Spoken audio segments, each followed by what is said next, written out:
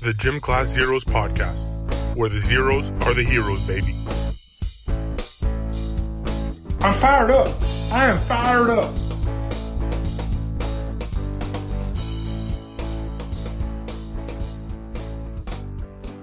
I want to start off the podcast with a shout out to Joe Barzik for recording our new intro music. I'm sure you guys have heard it. It's a banger, and that's a Gym Class Zeros exclusive. And if you're new here, this is probably the first time you heard that, but this is also the first time you hear us. So welcome to the Gym Class Zeros podcast. My name is George. Hey guys, this is Seti. What's going on, guys? The snow is melting finally. It's your boy Coach back for another episode, another Tuesday night. Let's get down to business, boys. And I'm Brewmaster Kyle. That's it, and that's right where we're gonna keep it going with Brewmaster Kyle, back with another edition of Bland's Brew of the Week. So, Mr. Bland, what do you got brewing for us? Guys, I'm super excited about this one. Today we got the Juicy Ass IPA from Flying Monkeys Brewery in Barrie, Ontario. This one's very, very juicy, as the name suggests. It's loaded with hop, pine aromas, and lots of grapefruit tones when you taste it. It's not overly bitter, which is typical of an IPA, but awfully juicy, as it would say. This one is coming in at 69 IBU and 6.5%, and it's just a really nice beer. What do you guys think? For me, I think it's a little hoppy for my taste. I do like the sweetness of the juicy part, but for me, 69 is a little too high. I like my beers a little less hoppy than this, but overall, it's not too bad of a beer. Fair enough. What a great number. What a great IBU. Just right, 69. The first time I tried this beer, I didn't really like it, but the more I've had it, the more I've come to enjoy it. As you guys probably noticed, it's the first beer that is not from the Ottawa region. We're trying to expand here across Ontario. And who knows where we'll go from there, but I really like this beer. I would definitely have it again. You bet your juicy ass I would. George, what do you think? Me personally, if it's not Hoegaarden, I'm in love. So that's right where I stand. No, I agree. As far as the juiciness factor to it, it's pretty nice. And when I'm having my craft beers, I usually lean towards something a bit more hoppy every now and again. And so this is a kind of like that nice in between where you've got the flavor, you got the juiciness, and then you got that hoppiness that just kind of punches you in the mouth. And I like that. So I'm all for it. The juicy ass name corresponds to the IBU number at all? You think that's coincidence? I think definitely not. I think this is God's way of telling us he loves us. It has more to do with the people that are drinking it. There you go. Mr. Bland, thanks again for another edition of Bland's Brew of the Week, ladies and gentlemen. Thanks, guys. Perfect. So we're chugging along here. Let's talk some basketball first this week. I'm sure you guys saw it. Blake Griffin joins the Nets, joins the super team with Durant, Irving, and Harden. That kind of brings up the question, though, is what I wanted to kind of discuss this week. Should the league be able to veto trades or signings in order to avoid super teams? Like we think back at kind of when Chris Bosh, Dwayne Wade, and LeBron James teamed up in Miami, and they kind of went on that streak where they won a ton of championships, and it's kind of unfair when players just kind of come together. And so do you think that it's the league's place to jump in and stop that, or teams can do whatever they want as long as they're willing to dish out the cash? So what do you think, Coach? This is bullshit, man. I mean, I've been watching the NBA for a long time now, and for as long as I can remember, as you mentioned, talking about LeBron James joining the Heat, Chris Bosh leaving the Raptors to go to Miami to play with Dwayne Wade. Not too long after that, the Hornets were going to trade CP3 to the Lakers. It was a 3-team trade between the Hornets, the Lakers, and the Rockets. And the NBA stopped it. They vetoed the trade because they didn't think it was fair to have CP3, who was at the time arguably in the prime of his career, to go play with Kobe Bryant. And then what happens a year or two later, he gets traded to the other team in LA, goes to the Clippers, joins Blake Griffin, DeAndre Jordan.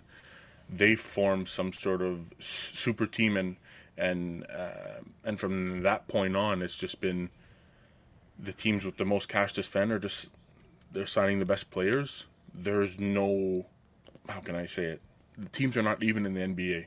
You know, every year, like you look at the standings and you look at the rosters, and you can automatically assume who's going to make the finals.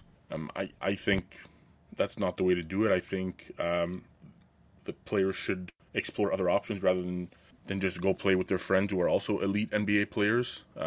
I think I stopped watching the NBA a little bit due to the fact that, for all those years, you knew the Warriors were going to go to the finals. And you knew the Heat were going to go to the finals.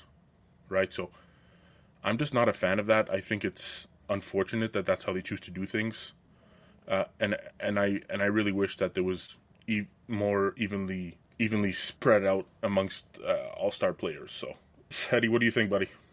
Yeah, I think that's kind of been probably the biggest knock against the NBA over the last decade or so, has been the kind of the lack of parity within teams in the league. You've always got 3 or 4 teams that are either blowing out teams every night, or are always a kind of a shoe-in to win. Like you mentioned, the Golden State Warriors, we saw, I think it was 5 straight years where we had the same 2 teams in the finals with the Warriors and the Cavs. To me, as a fan of basketball and as a fan of the NBA, I like to see competitive games.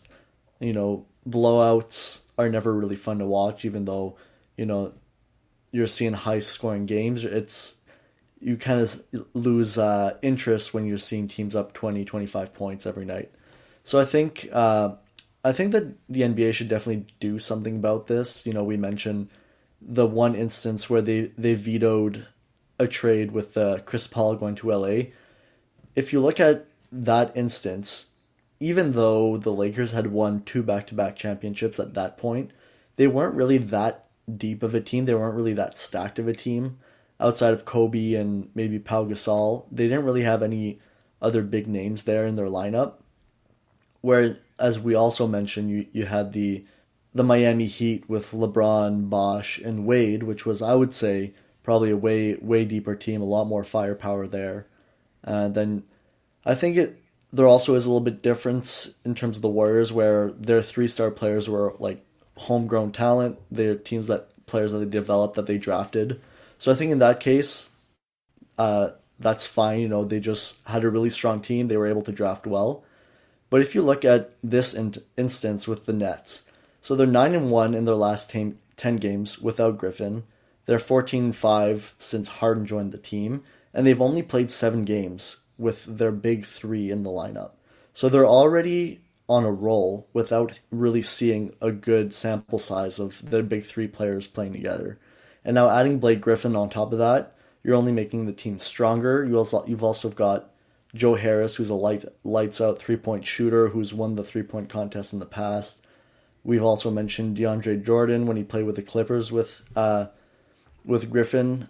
He's an outstanding rebounder, 2-time league leader in that category, and a 2-time NBA All-Defense. So you've already have a team that has pretty much 4, maybe 5 All-Stars, and then you're adding another player of Blake Griffin, who's had a pretty solid career up to this point. Maybe he's a little bit past his prime, but I think the NBA definitely should do something in terms of this. I'd rather see more competitive teams, more playoff series going 7 games instead of sweeps going all the way through to the finals. So I think the league definitely has something to do with needs to step in and change what's going on here. Yeah, I 100% agree that this is a joke. It's not good for the game. It's not good for the product that's on the court when you've got a handful of teams that, by and large, are much more competitive than the rest of the league. But I personally, the way I look at it, I don't even think the question it's a question of vetoing or putting restrictions on what you can and can't do. As far as it's an open market. These are all businesses that are free to sign whomever they want. And the minute that the NBA gets involved, they're going down a slippery slope that I don't think they want to face when it comes to them and their relationship as far as front office and the commissioner's office and dealing with owners directly and in teams, right? So I don't think they're going to want to piss off the teams in that sense and that kind of limiting what they can and can't do. What I think they should be doing is putting more weight behind the salary cap and making sure that teams are compliant within it. There's a reason why it's there. The salary cap in all sports is there in order to make sure the league is competitive. No team is overspending and no team is underspending, so that we have as much parity as we can. You look at the NBA right now, out of all teams, so out of all 30 teams in the NBA, there's only 3 teams that are compliant with the salary cap right now. 3 teams. The Knicks, the Hornets, and the Thunder. They're the only ones under the cap. Every other team is over the cap by at least $1.7 million. You look at the top, Golden State, they're $63 million over the cap. And Brooklyn, now that they've added Griffin, they're $56.2 million over the cap. So that's where larger penalties, these type of infractions need to be penalized to the point where it's not worth it for you to spend $50 million more than the cap to be competitive. Find a different way. Source your talent inwards, develop your players the right way, rather than just go out there, open the drawstrings of your purse and sign whoever the hell you want and just be instantly competitive. Because all you're doing is watering down the competition across the league, and nobody wants that. The other teams don't want that, and the fans that are watching it, other than your fans, don't want that either. Nobody wants just 1 or 2 or 3 teams just kicking the crap out of everyone else. That's not good for the game. That's not good for the product on the court. So maybe a solution to what you mentioned is, you mentioned there's a bunch of teams over the cap. Maybe, well, right now they've got what they call the luxury tax in the NBA, and I think in the MLB as well, where teams can forfeit a certain amount of money depending on how much over the cap they are. Maybe the solution is to completely remove that and really enforce the salary cap. And if you can't make it work, then you're forced to cut your lineup, and maybe that way might be the only way to see a change. Yeah, double. Whatever you're over the cap, you're fined that much. That's the kind of tax I like to see. You're $60 million over the cap. You owe $120 million in fines, and that's the way you keep people compliant. Spoken like a true government worker. Like a true liberal. Like a true liberal. Coming soon to the Commissioner's Office of the NBA, George. So speaking about our Canadian product, where we're talking about politics and liberals and whatnot, I want to talk a little bit about the cross-pollination, is what I'm going to call it, between the CFL and the XFL. So if you've probably seen it with the new partnership that they've come together with. We're not quite sure what this is going to mean for the CFL just yet. The details are still a little murky. What we do know is that the two leagues are going to collaborate and not necessarily merge into one, but to work together. And like I said, we don't really know what that looks like yet, but a lot of people are a little bit worried, because for those of us that are the diehard purists of the CFL and love our Canadian football, this could mean the loss of a lot of those pure Canadian rules and pure things that make the CFL essentially. So for example, 3-down football. If you're merging with the XFL and you're kind of sharing talent, or one is being a pipeline to the other, are we looking now at the CFL going to 4-down football just to be relevant or to be consistent with the XFL? We're looking size of the field. Are we going to something a bit more narrow like we see in American football? And then, of course, the Canadian ratio that a lot of people actually don't know about the CFL. Very interesting part. Every CFL team has to have a minimum 21 Canadians on their roster and 7 Canadian starters. So this is a very, like I said, Canadian CFL rule that makes the CFL the CFL. And if we're going to partner with the XFL now, the question is, are those type of things on the way out in order to accommodate the XFL and American football as a whole? So I want to get your guys' opinion on this. Where do you see this going? Do you think this is a good thing or a bad thing? I think we know with no season happening last year because of COVID, the CFL, who's already not a money giant when it comes to revenue, that definitely hurt. And so I'm sure there's a lot of organizations, a lot of the teams within the CFL are bleeding out a little bit financially. This is probably going to help a little bit from a finance perspective, but do you think this is the right move for the CFL? Coach, what do you think? I mean, you got to make money where you can. At the end of the day, I think this is about making money. The CFL requested $150 million from the Canadian government last year and did not receive the funding. That's why they didn't play, due to COVID, obviously. I think this is a way for them to get back into the swing of things. I think when you talk about football, the standard is the NFL. Even if you ask people around here, they will tell you that they watch the NFL more than they do the CFL, which is kind of unfortunate, but there's reasons. NFL puts out better players. I think the rules, especially with the downs, I think playing with 3 downs is really stupid. I've never enjoyed that. Me watching the NFL, the plays that happen on 3rd down are usually really big plays, really important plays. But here in Canada, 3rd down, you got to punt and you got to go for a field goal. I don't like that at all. Now, I do like the fact that this kind of agreement between this CFL and the XFL will give a chance to these guys who in the past were not known, were not on anybody's radar in the United States. A lot of guys just play CFL a couple years and then they're done. I think another thing that could help is by playing in this league, it could lead to these guys possibly having a chance in the NFL. NFL is more exposure. Obviously, you're getting paid a lot more, which I think is, is important. I think the people that say that I play because it's my passion, I agree. But I think after a certain while, that's bullshit. I get it that you love the game, but if you're risking your body like that, you shouldn't have to work another job in the off season. You shouldn't have to risk getting a concussion, hurting your knee, hurting your shoulder, hurting whatever, to make less money than some people I know personally. And then in the off season have to go work in your hometown doing I don't know what. So I think this opportunity will be great because in the end, the players that really stand out will be able to go into the NFL and earn big money and make big plays and really be, a hometown hero. The small guy that came out of nowhere and all of a sudden is playing in the NFL. That's a story you love to hear. And it's not happening all too often. So I think this will be a great change, but 3-down football is really stupid. What do you think, Sadie? Yeah, well, to start off with, I think when you look at the CFL and the XFL, they're kind of both picking out of the same pool of players. All players that aren't quite good enough to make it into the NFL.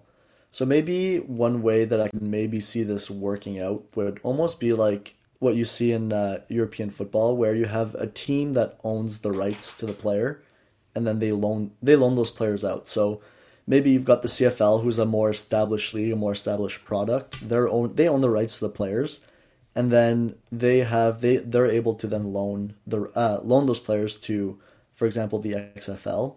So we kind of all know that the CFL starts off way earlier than football does in the States.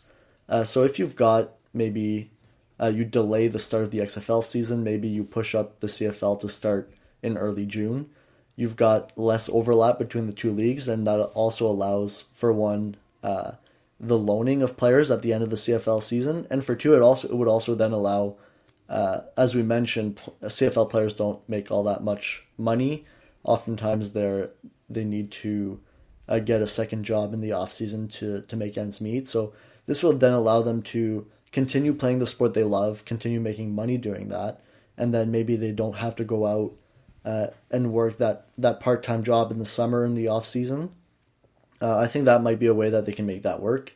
In terms of the rules, I'm not all too concerned about that. Whether they keep the Canadian rules or they switch over to the NFL rules, I don't think it'll be too big of an impact when it comes to that. But I think it'll be an interesting partnership, and it's interesting to see what they work out. But that's kind of what I think might be a solution to how they can make things work between the two leagues. Yeah, I think personally, when it comes to CFL or Canadian rules, I'm one of the first ones to get super annoyed and frustrated with the 3 downs of football. Maybe you run the ball once, you throw the ball a second time on second down, incomplete pass, now you're punting the ball away, and that's your offensive possession. So a lot of that is sometimes frustrating, but then at the same time, I think whatever makes the Canadian Football League Canadian, I'm all for as well. That Thanksgiving that we have in the fall, and you've got CFL football on, and that makes me happy, and that brings joy to my life, really. And so I think whatever keeps the CFL around ultimately is a good thing. If that means partnering with the XFL and giving up certain things that we're accustomed to here in Canada, as far as CFL rules, I'm willing to live with that if it means the CFL can stick around, because I think it is a mainstay in Canadian culture. It's something that's purely Canadian, and it's something that's ours that we should be valuing and keeping around. And so that's what I'm all for.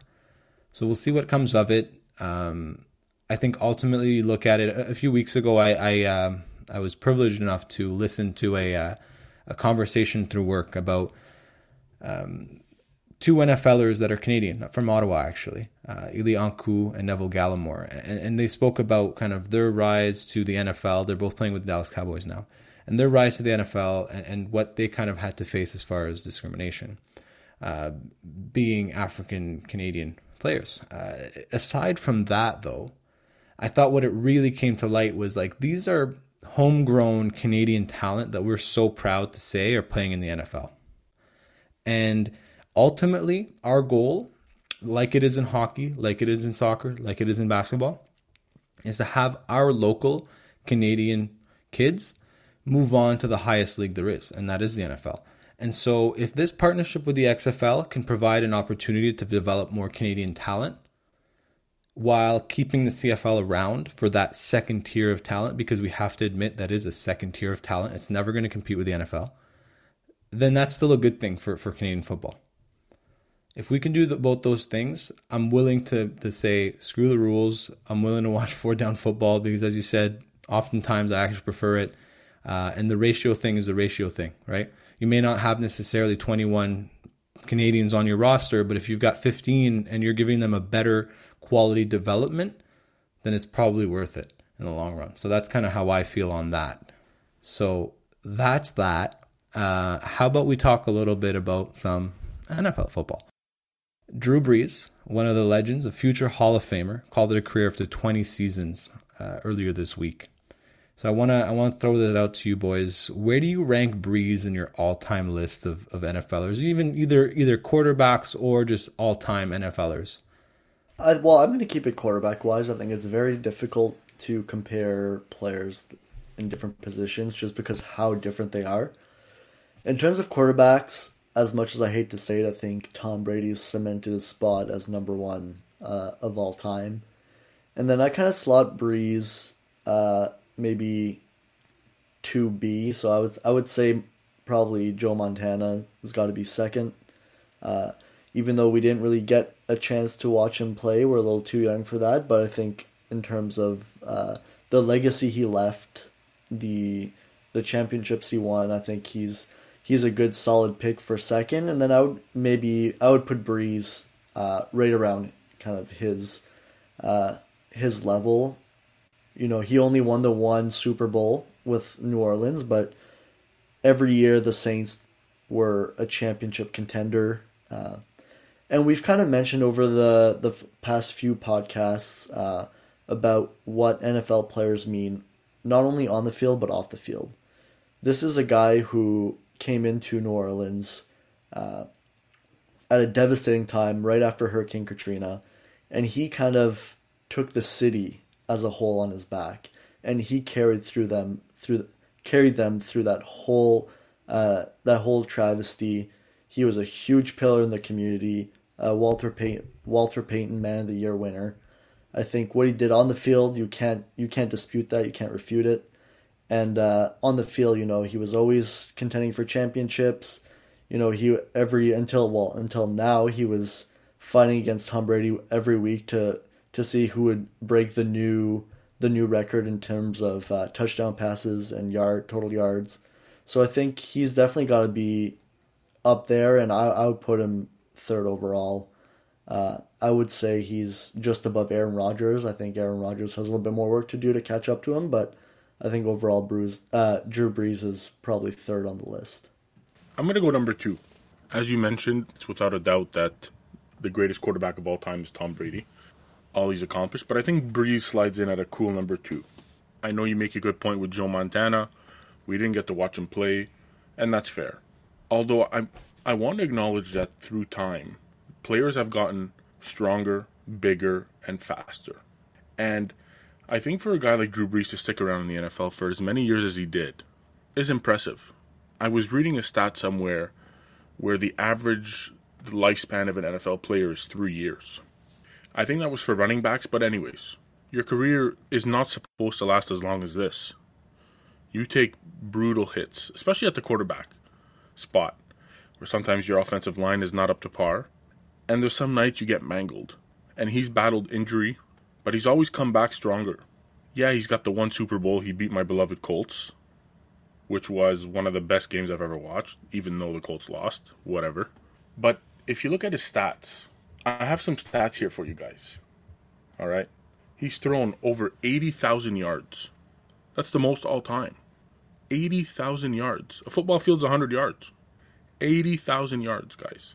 Mind you, Tom Brady's still playing, just signed a new contract, so he'll be right there to break the record in no time, but nonetheless, that's impressive. I think we get I think through his time we really didn't get to appreciate him due to the fact that we had Tom Brady in his prime. We had, the Manning brothers, not Eli too much, but older brother Peyton, I think can go down as no doubt a Hall of Famer. And then you had the evolution of Aaron Rodgers, the Russell Wilsons, and I think Brees kind of just flew under the radar a little bit, in my opinion, due to the fact that he's only been to the Super Bowl once, and I think he slots in at a cool 2, as we said.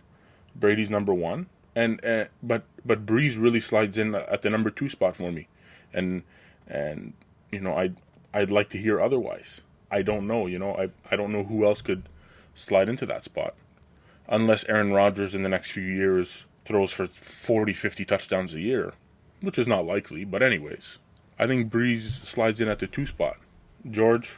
I actually like Montana at either the 2 or 3 because he's back and forth with Peyton Manning for me.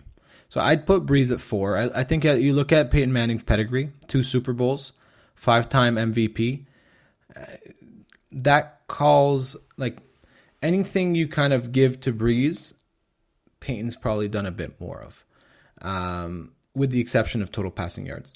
And so that's nothing against Brees personally. I just think if I was to rank, obviously I'm with you guys. Brady number 1, that's without a doubt.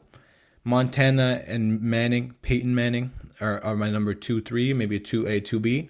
And then I've got Brees right there, right after them. And so he's an elite company. He's in my top 5 without doubt. As I said, future Hall of Famer. Guy's a legend, and it's sad that we're not going to get to see him play anymore because I think he still had it. He was still competing at a very high level all the way till those last games. So all the best to Drew Brees on a great career. One of the best that's ever going to play football, especially at the quarterback position. So let's jump to some hockey here. One thing, Coach and I were talking earlier this week, and I think Couch Scout was included as well, and we were talking about kind of the eligibility for Rookie of the Year in the NHL. So we know the Minnesota Wild, we've got Kaprizov there. He's currently the odds-on favorite to win the Rookie of the Year. He's 23 years old, though. This is his first year in the NHL, so he is technically a rookie in that standpoint. But he's 23 years old, and he already played 4 seasons in the KHL. So he's got 24 points in 26 games this year with the Wild. I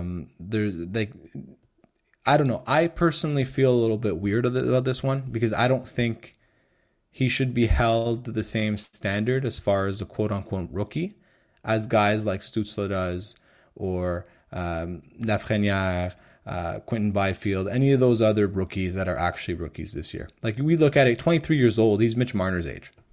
Mitch Marner's not going up, and nor should he be going up for Rookie of the Year. So, do you guys agree that he technically shouldn't be considered a rookie? Should this be something like about age? Like should there be a limit of like 23 years old or 22 or 21 years old is the limit? Or should it stay like it is where it's really kind of seasons played up to a certain age? You know what? To me, a rookie is a rookie, even though he's 23 years old. This is his first season in the NHL. He doesn't have any. He never had any more experience than, like you say, Stützle had coming into the season. So, even though he might have a few years on him, I think what really plays a bigger role in terms of proving yourself in the league is, how many games have you played, your experience in the league. That has a bigger impact than your age, I think. You can come in as an 18-year-old or you can come in as a 23-year-old. If you haven't played in the NHL at that point, you don't know how you're going to do, right? So even though he's coming in maybe a little older, I think to me it still says a lot. Being able to put up 24 points in 26 games, I think says a lot in terms of coming in from the KHL to the NHL. Doesn't seem like he skipped a beat. So to me, I think he should still be in the running for Rookie of the Year. Rookie meaning, first season in the league. So for me, I have no problem with this. And, let the rookies be rookies. Fuck that. Let me tell you why. You got a guy like Tim Stützle, okay? Alexis Lafrenière. Mind you, Alexis Lafrenière was rushed way too early into that team and is not doing too well. So, what are you going to do, right? But you look at a guy like Tim Stützle. Recently won the Rookie of the Month. And how old is Stützle? He's 18. Or 19, I'm not sure. But he's sure as hell not the same age as Kaprizov, right? Yeah, he played, I don't know, half a year in the German league, which is not even comparable to playing in the big league, the KHL. I think the KHL is the closest thing in terms of hockey as we have in the NHL here, right? It's a lot of ex-NHLers, they go play in that league because they're offered more money or they feel like they can't play in the NHL anymore. I think the rule that the NHL has where you're considered a rookie as long as you play in your first year until the age of 26 is ridiculous. For those of you who didn't know, that's the criteria. Your first year until you're 26. So you can get drafted at 18. Your team goes, we don't want to sign you yet. We think you should go play in Europe. And you could end up there for 4 years, 5 years. Then all of a sudden they sign you to an entry-level deal. Well, you've got 5 years of professional hockey under your belt. Whereas you got a guy like Stützle, you got a guy like Alexis Lafrenière who's only played junior hockey until now. I think it's unfair. I think the nice part about having these 18-year-olds on your team is the opportunity to watch them grow from game 1 until game 82. And then be able to pick who the Rookie of the Year is on that. I think the NHL should change the rule to, instead of having the age of 26, you bring it down. You bring it down to 3 years from when they were drafted.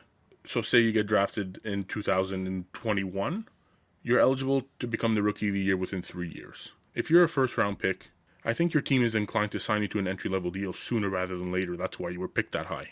If they didn't think that highly of you, they wouldn't waste their pick on you. So I think it really affects the chance at a guy like Stützle to actually, have a chance to win this. Because as George said, Kaprizov is having a hell of a year. Hats off to him. But he's got 4 or 5 years under his belt that Stützle does not have. So I really think that the NHL should really think about that and maybe make that change rather than, giving it to a quote-unquote first-year player, a rookie. Yeah, NHL rookie, but, he's got 4 years under his belt. I just don't think it's fair. You look at it, and to me, it's all about measuring stick. And there's a 4-year gap there. And that's just Stützle. Now, to me, also, he's coming from the KHL, and we know that there's a lot of elite Russian talent. We see it every year in the World Juniors. We see it every year whenever there's an Olympic or a national team for the Russians. A lot of Russia's top talent, not their top talent, but a lot of their top talent stays in the KHL, stays in Russia, because they don't have an interest in coming to North America. Now, you've got the guys that are like the elite talent, the Malkins, the Ovechkins. Those guys obviously are making the leap to the NHL. But there's a huge tier of top elite European talent that's staying in the KHL. And so Kaprizov, in this case, has spent 4 years playing against probably the second best talent in the world, developing, maturing, growing into his body, becoming a man at 23 years old. And now he comes and he's being measured within the same measuring stick as a 19-year-old that just turned 19 in January, who's played half a year with adults in Germany. Otherwise, or in the case of Lafrenière, playing against 18, 17, 16-year-olds. And I just don't understand how we can compare the two together. Apples and oranges. I don't see how one guy who's had a lot more time to mature and develop can be considered a better rookie than somebody else, even though he's got this kind of advantage that he's taken his time to get there. Yeah, it'll be interesting to see, who wins Rookie of the Year. I mean, as you mentioned, Kaprizov's probably the favorite, but there's still a couple months left in the year, so we'll see how things unfold. But as an Ottawa fan, I'm really hoping that the NHL gives it to Stützle. So we'll see how these next few months go. So I guess when the Gym Class Zeros podcast crew members have a vote in the Rookie of the Year voting, we know who's voting for Stützle. Let's jump in. I want to kind of stay on that topic. We talked a lot about Stützle, and I want to stay on the topic of the Sens here. I'm sure you guys saw the comments coming out of the Senators' former captain, Erik Karlsson, basically talking about his situation in San Jose right now, saying he doesn't want to go through a rebuild. He doesn't want to go through basically what he went through for 10 years in Ottawa. And so I know a lot of people in the Ottawa market kind of took that as a slap in the face. Didn't really appreciate that, kind of saying like, what are you saying? Are you bad-mouthing the Senators organization now? He's obviously still very beloved and always will be here in Ottawa.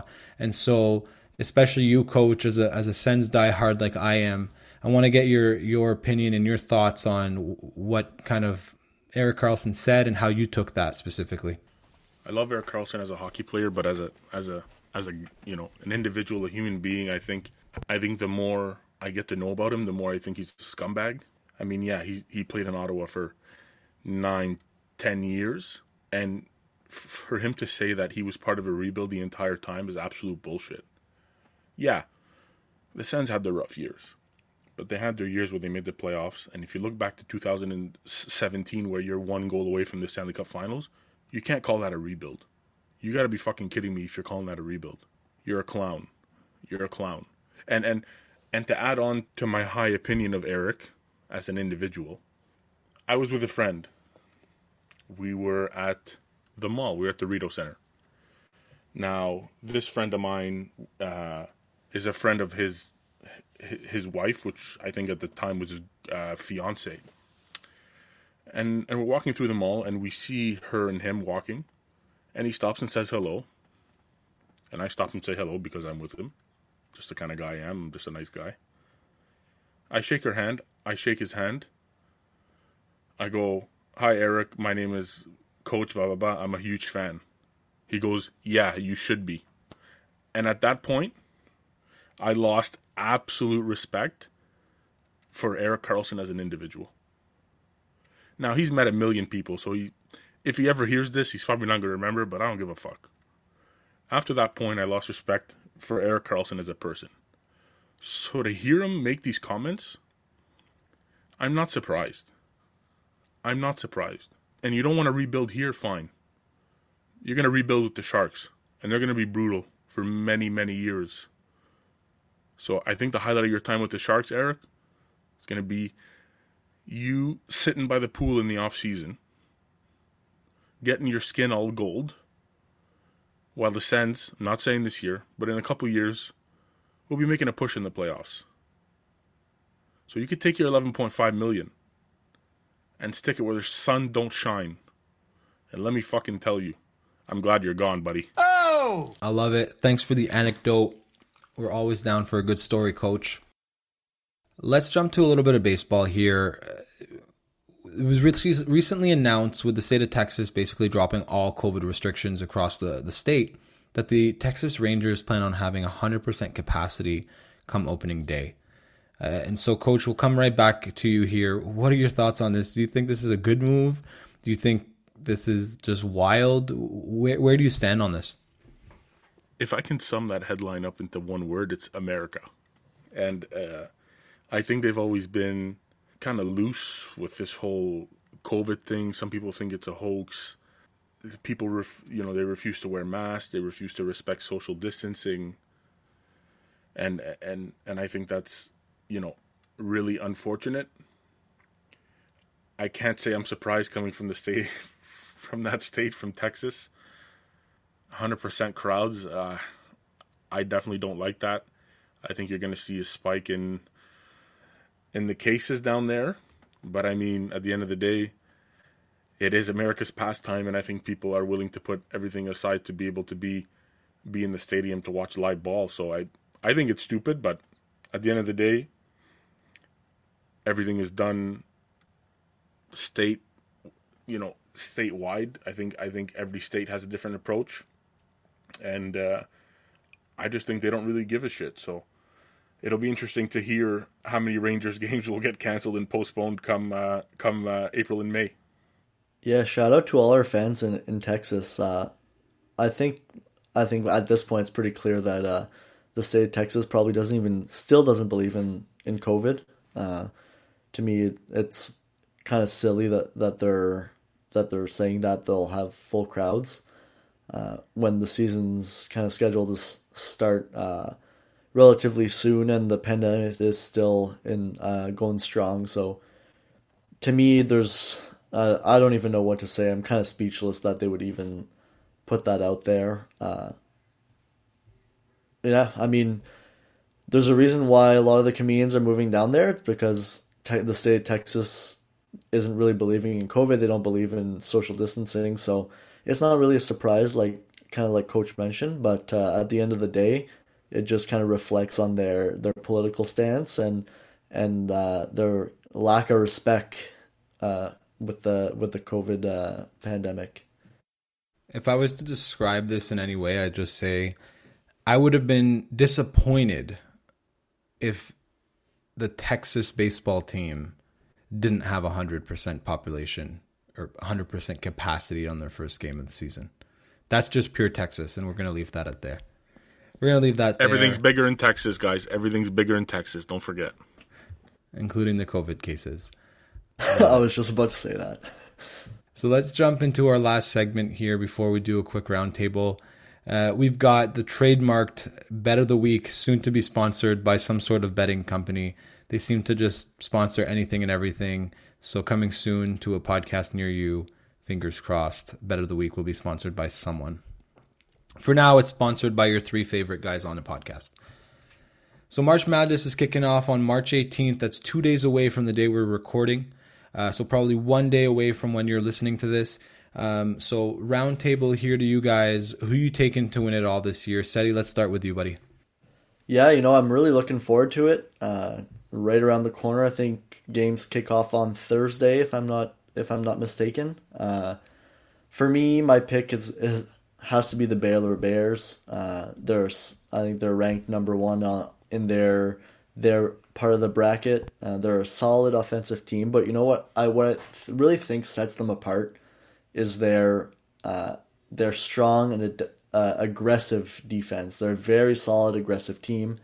Now, I know as maybe the casual fan, that's not really what you're looking to see in a crazy tournament like this, but I think at the end of the day, it's really is what's going to set them apart. They'll be able to shut teams down along with their solid offense. I think Baylor's a good pick. Obviously, they're ranked number one in their bracket, so they're a solid team. Unfortunately, I'm not going to go with the underdog this year, but I've got the Baylor Bears winning it all against Gonzaga in the finals.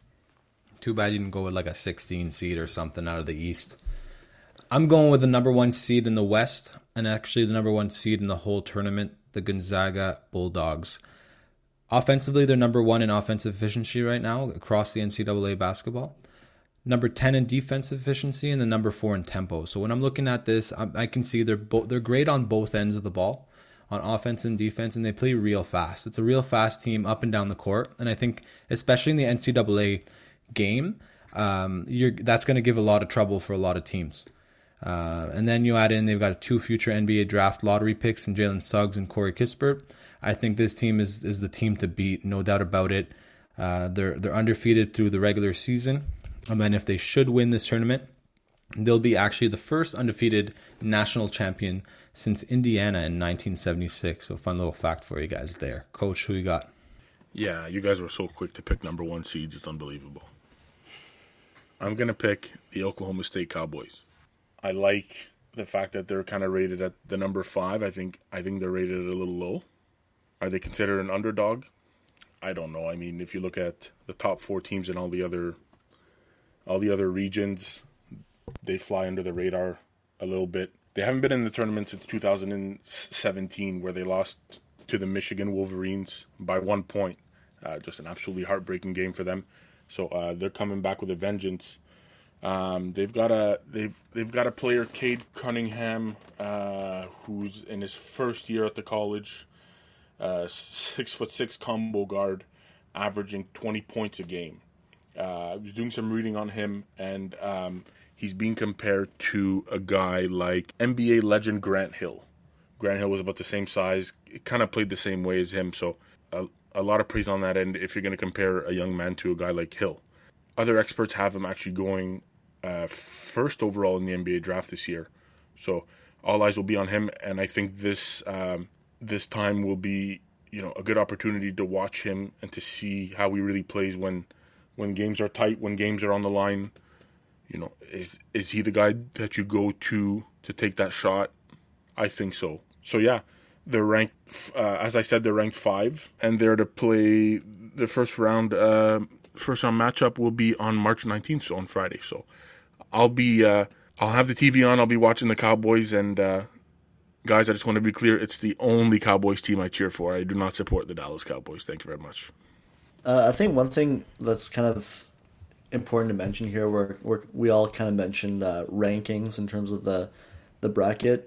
A lot of teams were really impacted by COVID this year, so I think that played an impact on their standings throughout their individual schedules in the regular season.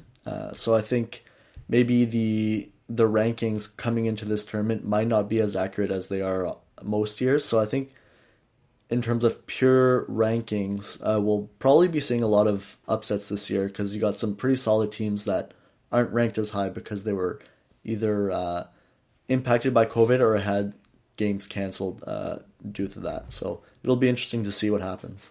Sounds a lot like my fantasy hockey team, just destroyed by COVID.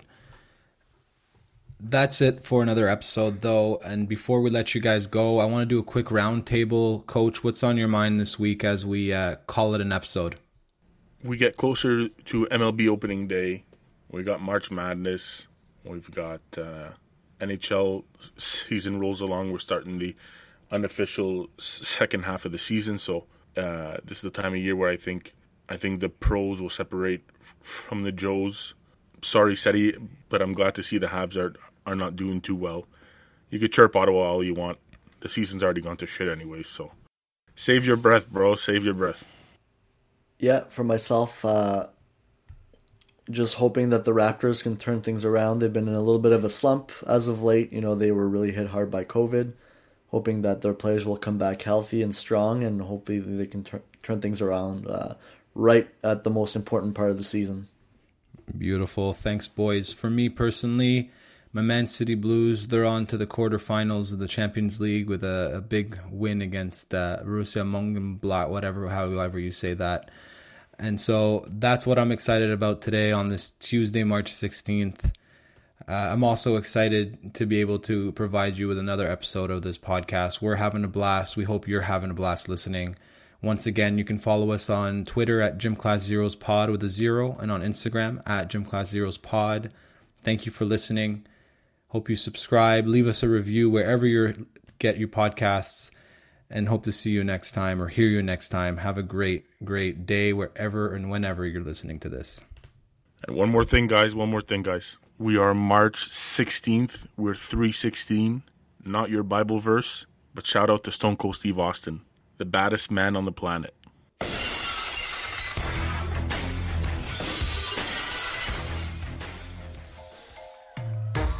I'm fired up. I am fired up. You're a clown. I'm glad you're gone, buddy. That's the kind of tax I like to see.